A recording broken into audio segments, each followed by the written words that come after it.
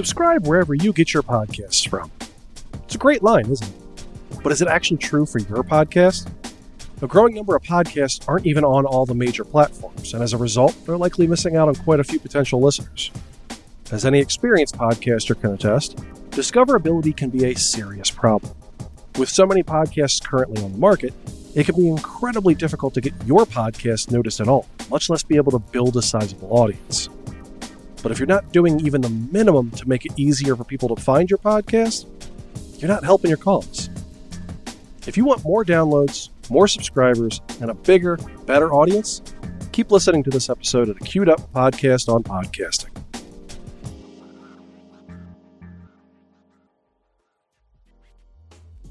This episode of the Queued Up Podcast on Podcasting is brought to you by Queued Up Audio.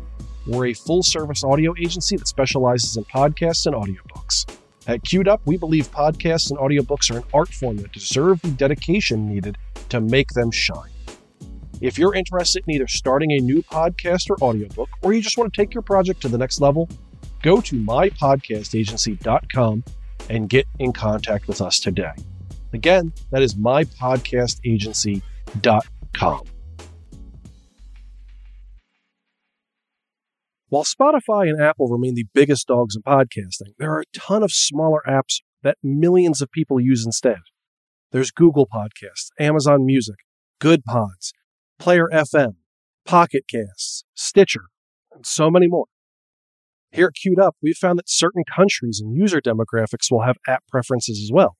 For instance, this very podcast gets most of its listeners through Ghana, one of India's top podcast platforms. Now, you probably wouldn't have thought that would be our highest performing platform, but if we weren't on it, we'd be missing out on roughly about 15% of our listener base. For me personally, I use Pocket Casts primarily. And if you haven't submitted your podcast there, I'm far less likely to listen. And believe me, I'm definitely not the only one.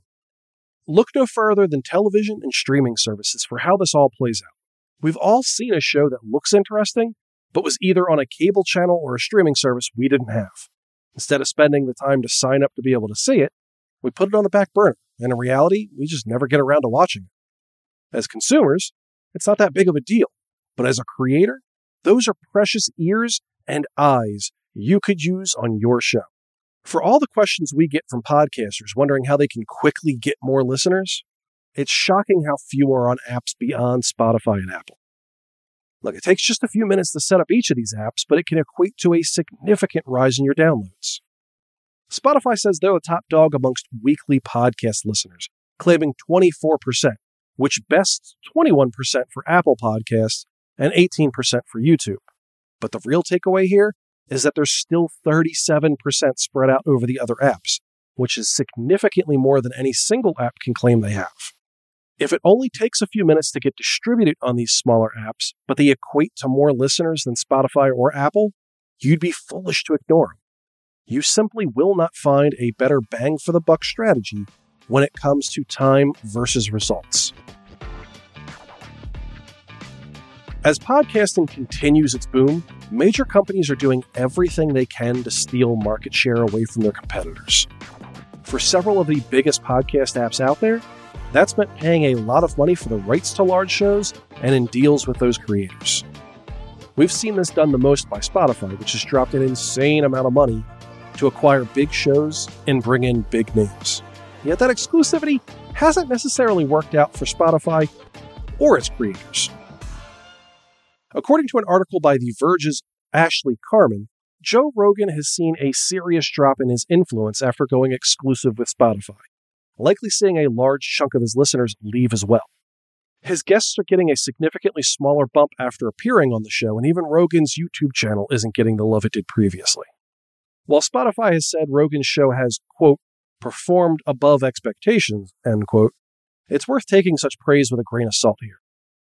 At the time, Spotify lauded its purchase of Gimlet Media for $230 million in 2019 as a, quote, best-in-class podcast studio, end quote, and a, quote, premier producer, end quote.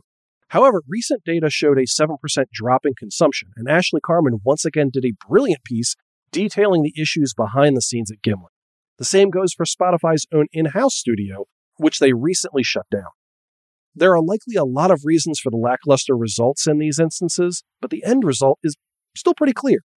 If Spotify themselves are struggling with exclusivity on their own platform, your podcast isn't likely to thrive as an exclusive either. But that means spending the time to distribute your podcast as far and wide as possible. While some hosting services aren't making distribution as easy or as intuitive as it should be, lots of podcasters aren't doing their part either. According to Podcast Index's Dave Jones, roughly 700,000 of the 1.6 million podcasts hosted on Anchor aren't submitted to Apple. Buzzsprout also reports that about 40% of its users haven't submitted to Apple either. And let's be real here, if they aren't on both Spotify and Apple already, they almost assuredly aren't on the rest of the apps that make up that 37% of weekly listeners. That's a lot of ears to ignore.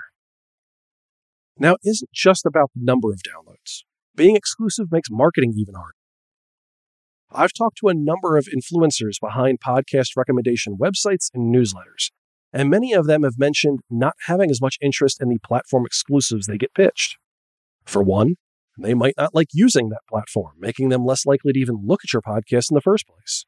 Even if they do review it, a poor experience with an app could end up leaving a bad taste in their mouth, reflecting poorly on your podcast. Secondly, these people want to recommend podcasts that more people can listen to. These influencers are in the same situation as you, and they need to be as open as possible to attract more users themselves. If you're exclusive, it means they're automatically cutting off some of their audience, which might mean fewer returning next time. For those podcasters monetizing their shows, being exclusive likely means fewer listeners, which means fewer dollars. While it's great Joe Rogan got millions in his deal with Spotify, making the potential decrease in audience a little more palatable, I doubt you're in the same position.